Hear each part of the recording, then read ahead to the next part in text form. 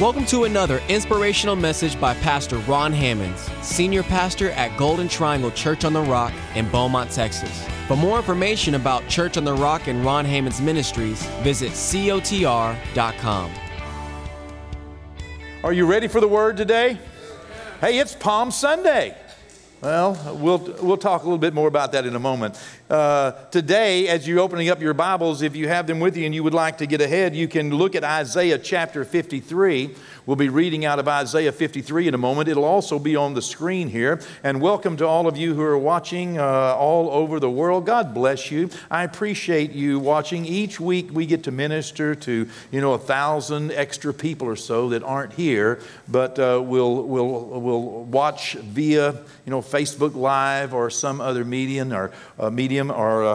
Anyway, we're here at Palm Sunday at Church on the Rock in Southeast Texas. You get a chance to come by and see us, come on down. And today, our message will be entitled, Been There, Done That. Okay? Well, that'll make sense a little bit later. Been there, done that. All right. As I said, today is Palm Sunday. It's the beginning of the holiest week in all of Christendom.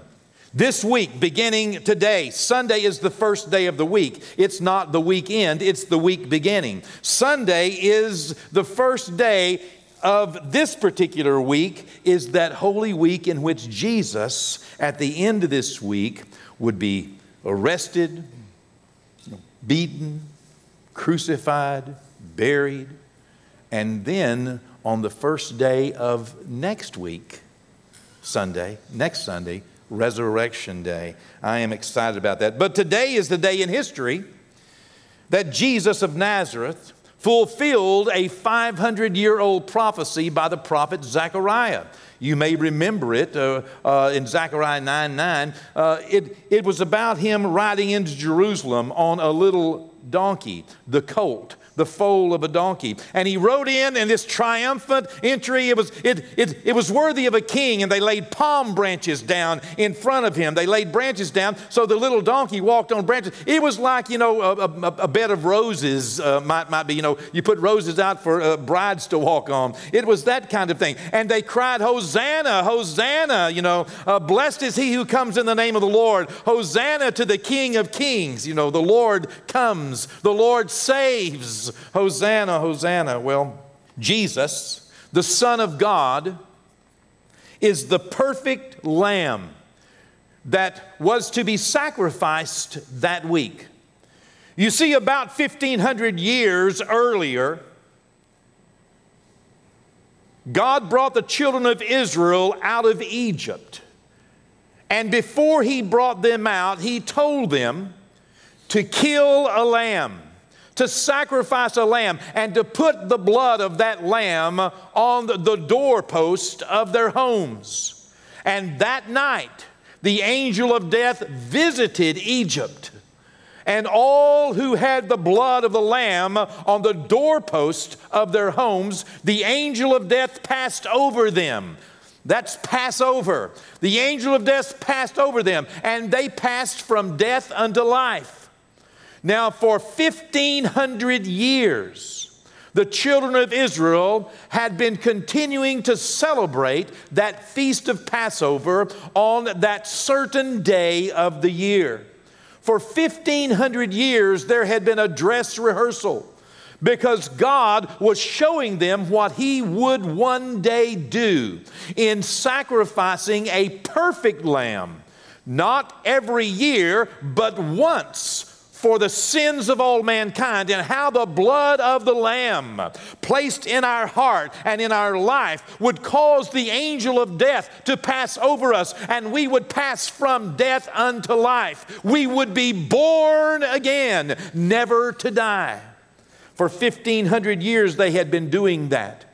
And here on this particular year, in this week, in this coming week in history, about the year AD 30, Jesus began this week by riding in to Jerusalem on a triumphant entry on a little colt that had never been ridden before. Then He spent His week teaching in the temple. And then at the end of the week, he gave his life on the cross of Calvary. Jesus is the promised Messiah. 800 years earlier, Jesus was spoken of by the prophet Isaiah. The prophecy that Isaiah wrote in Isaiah chapter 53 is understood as a messianic prophecy. That means a prophecy that was aimed at Messiah. And so for 800 years, the people in Jerusalem had been hearing this prophecy. It was very familiar. The book of Isaiah was read constantly, and everyone understood. The disciples of Jesus were raised hearing it. All the people in Jerusalem were raised hearing it. Jesus was raised hearing it. And here we read it today, pointing at Messiah. Isaiah 53, verse 1. Who has believed our report? And to whom has the arm of the Lord been revealed? For he, Messiah, shall grow up before him as a tender plant, and as a root out of dry ground. He has no form or comeliness. And when we see him, there is no beauty. There's nothing special about him that we should desire to be with him. Could you imagine seeing the Messiah and yet realizing that there's nothing special about this man? I mean, Jesus looked ordinary. That's what Isaiah said. When you see him, you won't recognize him as anything special. He will be ordinary, no form, no comeliness, that when you see him, that you would even desire to hang out with him. Verse 3, he is despised and rejected by men, a man of sorrows and acquainted with grief. We hid, as it were, our faces from him. He was despised, and we did not esteem him.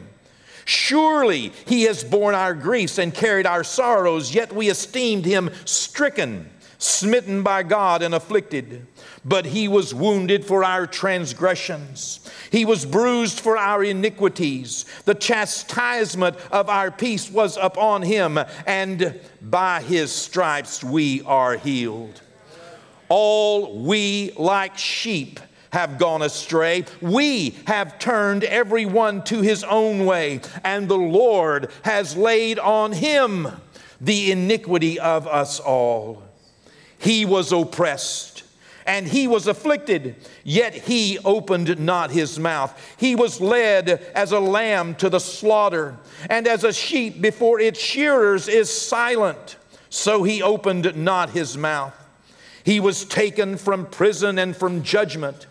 And who will declare his generation? For he was cut off from the land of the living. For the transgressions of my people he was stricken.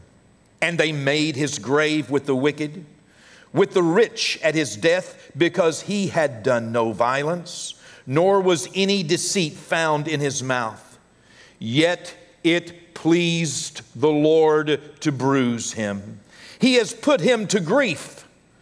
When you make his soul an offering for sin, he shall see his seed. He shall prolong his days, and the pleasure of the Lord shall prosper in his hand. He shall see the labor of his soul and be satisfied. By his knowledge my righteous servant shall justify many, for he shall bear their iniquities.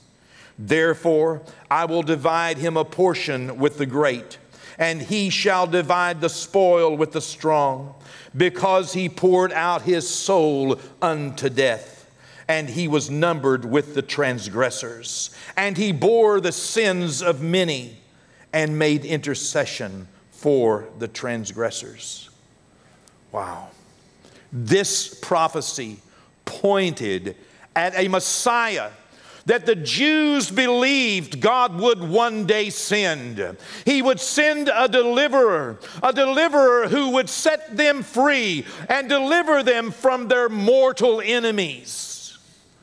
For generations, scholars wondered how in the world this Lion of Judah that was prophesied about could ever become this suffering servant, this one who was to bear the sins, this one who was prophesied by Isaiah to enter into death, this one that there was nothing special about, this one that others did not esteem, this one that was stricken and smitten even by God and afflicted, this one who went down into death. How could he be Messiah? It was confusing. It was perplexing. For generations, scholars wondered how this coming Messiah could suffer and die as a servant and yet still be a victorious king who would deliver them from their mortal enemies.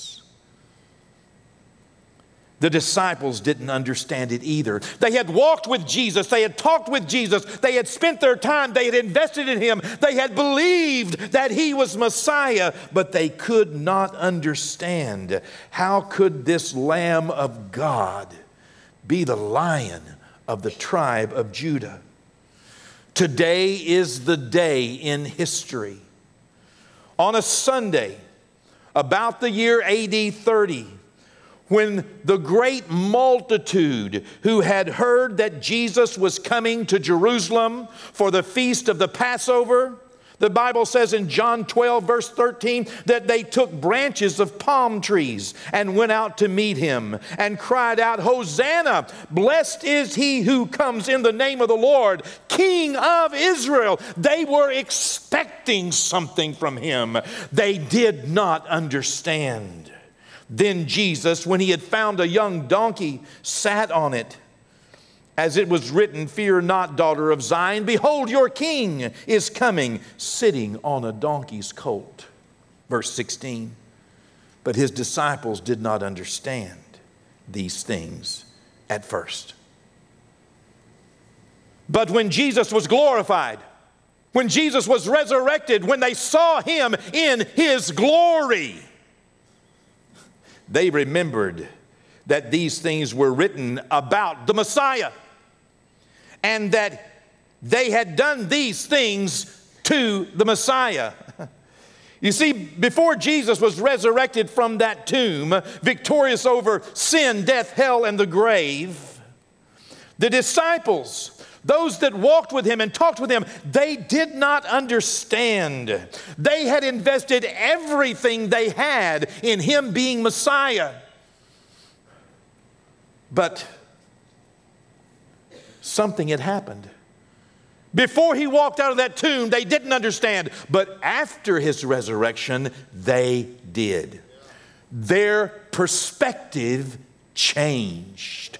Their image of who they were serving all of a sudden changed. Everything changed, and it all of a sudden made sense when before it had not. You see, before the resurrection, the disciples were confused.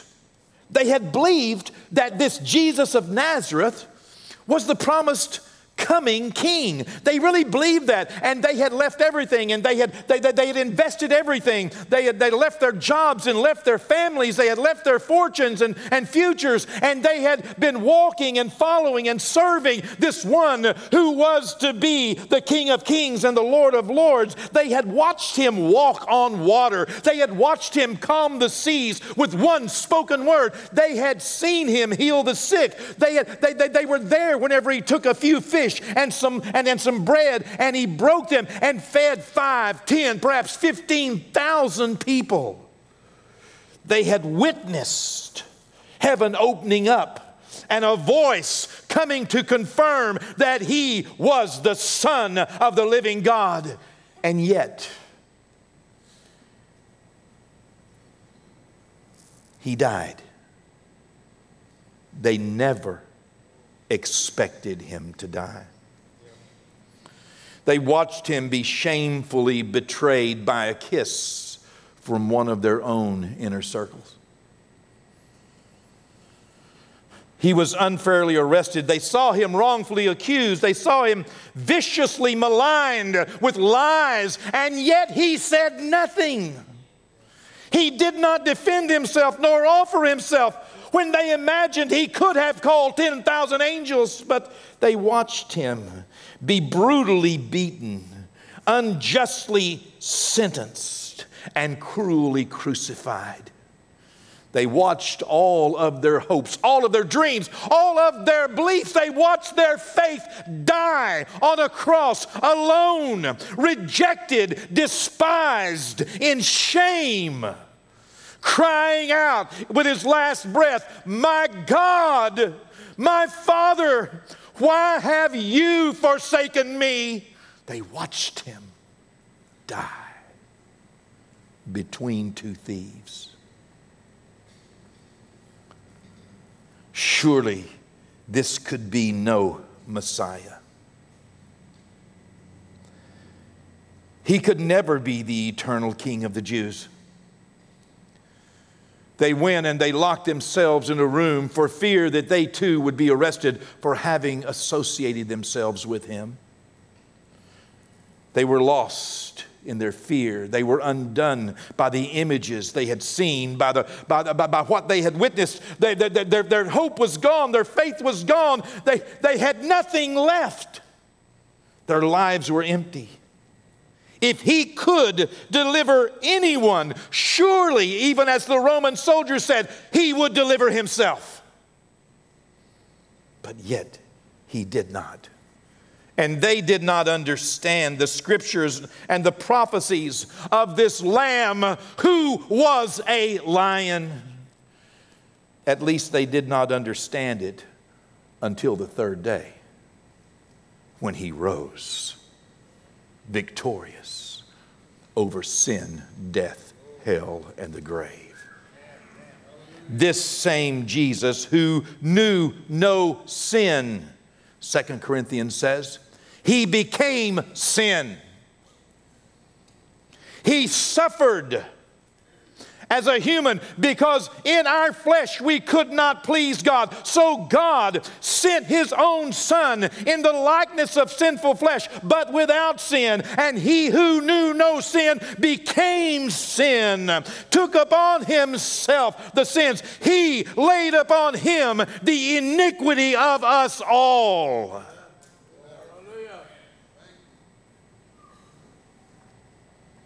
You see, he had to suffer death.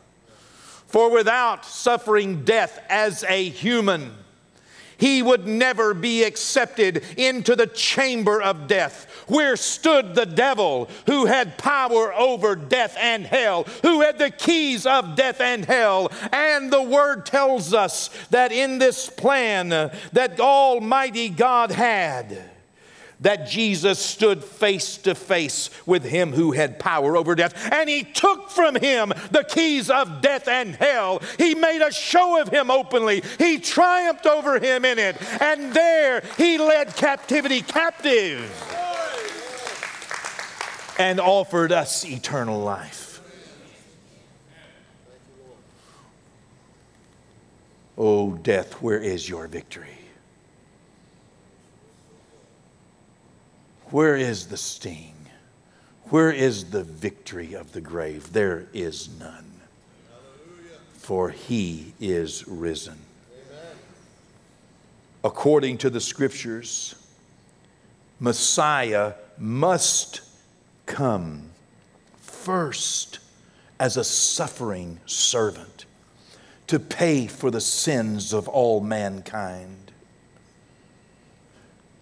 If I may speak for Jesus for just a moment, allow me on his behalf to say, been there, done that.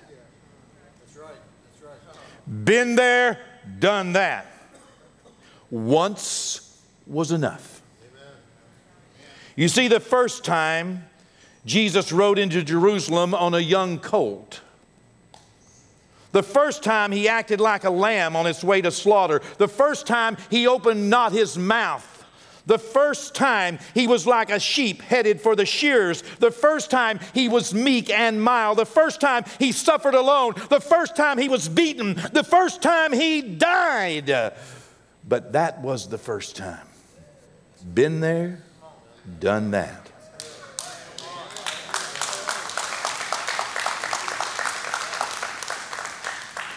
The prophets foretold of a coming Messiah who would have the iniquity of all mankind and the transgressions of every sinner laid upon him, and he would carry that to the grave. That's what the prophets wrote, but that's not where the prophets stopped their writings. Even after the resurrection, even the disciples understood. They all of a sudden saw him different than they had ever seen him before. All of a sudden, the scriptures made sense, and they realized that what had been written in Isaiah was done to him and had to be done to him. But they realized that's not the only word that was written about this coming king. Even the Apostle John, who was the disciple, we say, whom Jesus loved, who laid upon his breast there at the Last Supper. Even John, the one who lived the longest there, in his 90s perhaps, maybe close to 100 years old, he begins to write. And he writes because, let's read in the book of Revelation in chapter 1, in verse 10, he says, I was in the Spirit on the Lord's day. What? That's a Sunday. That's the Lord's day. A day like today. It was on a day like today that he was worshiping the Lord, that he was giving his attention to spiritual things, just like the disciples had ever since the resurrection of Jesus Christ. I was in the Spirit on the Lord's day.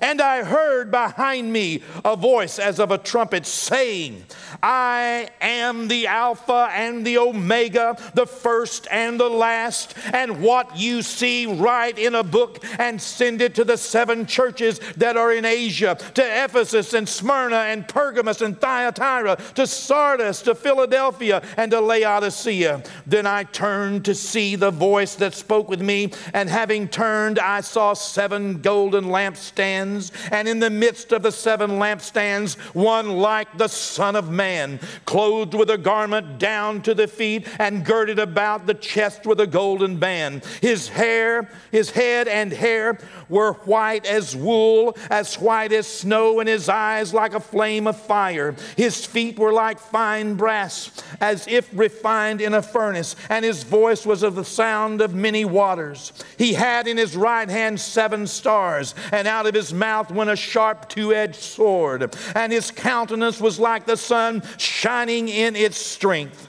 And when I saw him, I fell at his feet as dead. And he said, he laid his right hand on me, saying to me, do not be afraid. I am the first, and I am the last. I am he who lives and was dead, and behold, I am alive forevermore. Amen. And I have the keys of Hades and of death. Write these things which you have seen, and the things which are, and the things which will take place after this. Oh, John begins to write, and he writes this marvelous apocalyptic glimpse of yet days to come, shortly to come upon the earth. And as he is concluding this book of Revelation in chapter 19, he writes, beginning with verse 11, Now I saw heaven opened, and behold, a white horse, and he who sat on him was called Faithful and True, and in righteousness he judges and makes war. His eyes were like a flame of fire, and on his head were many crowns, and he had a name written that no one knew except him. He was clothed with a robe dipped in blood, and his name is called the Word of God. Hallelujah. And the armies of heaven, clothed in fine linen, white and clean, followed him on white horses. Now out of his mouth goes a sharp sword, that with it he should strike the nations, and he himself will rule them with a rod of iron. He himself treads the winepress of the fierceness of the wrath of Almighty God. And he has on his robe and on his thigh a name written, King of Kings and Lord of Lords. Hallelujah. Glory to God. Glory to God. Hallelujah. Don't be mistaken about the Jesus you currently serve. He fulfilled all of the prophecies about the coming Messiah as a suffering servant who came to die on a cruel cross and give his life a ransom. He saved the souls of mankind from eternal damnation. Praise be to God. I will never know the depths of hell. Praise be to God. We have been set free and delivered from our immortal sins. He is Messiah, but the next time you see him, he won't be acting so much like a lamb as like a lion. He is the Lion of the tribe of Judah. You see, this is the season of the year that we should challenge ourselves and check the image of the Son of God that we hold in our lives. This is the season in which the disciples, when they entered into this season on Palm Sunday, they did not see him like they saw him after the resurrection. On this week, they watched him suffer and die. They did not understand, but this is the season in which the image of their Savior, the image of their Messiah was challenged and changed. I am in no way attempting to minimize what Jesus did on the cross of Calvary. It was necessary and it was for a time. But the next time you see Jesus, he won't be some namby-pamby, mild-mannered pushover who loves everyone so much that it's dripping off of him like molasses and he's afraid to push back against sin. No, let me tell you, it was necessary for eternal justice to be satisfied. But please don't get your current image of Jesus from the cross. He got off that cross.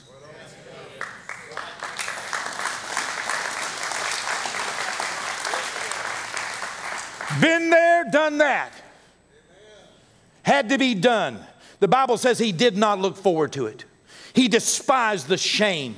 He did it for one reason, to fulfill every prophecy, to fulfill every word, to make sure justice was satisfied, to make sure your soul was saved, to make sure that he had the keys of death and hell. He had to keep silent, for if he'd opened up his mouth, 10,000s of thousands of angels would have come and delivered him, for he was the Son of Almighty God. He was clothed in a body.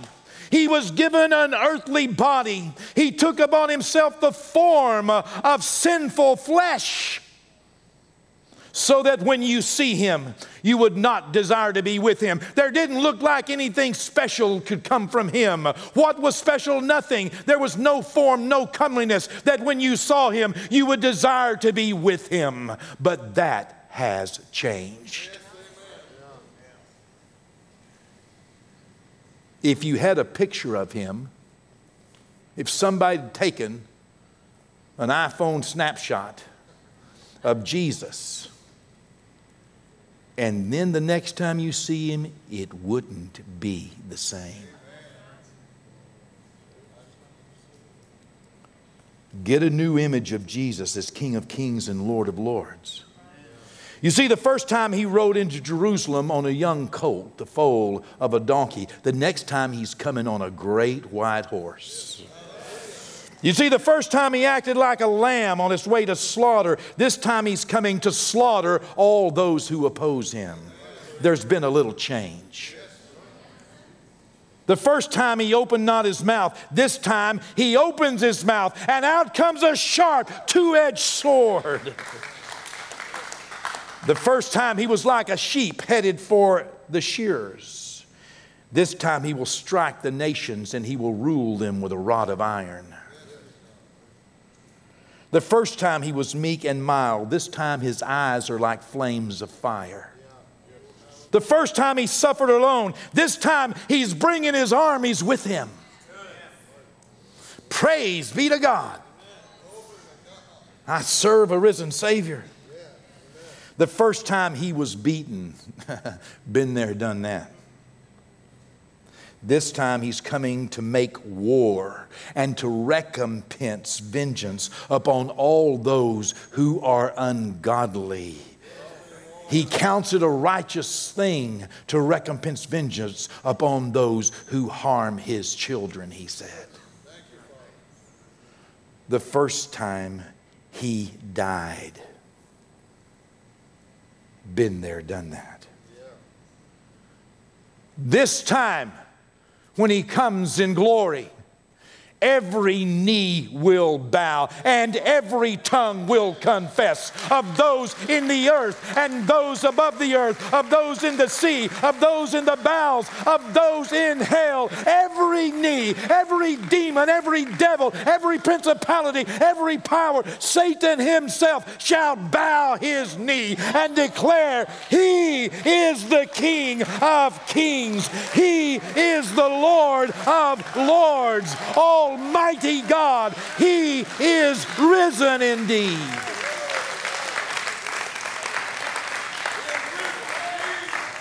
God wants to make sure that we have the right image of His Son,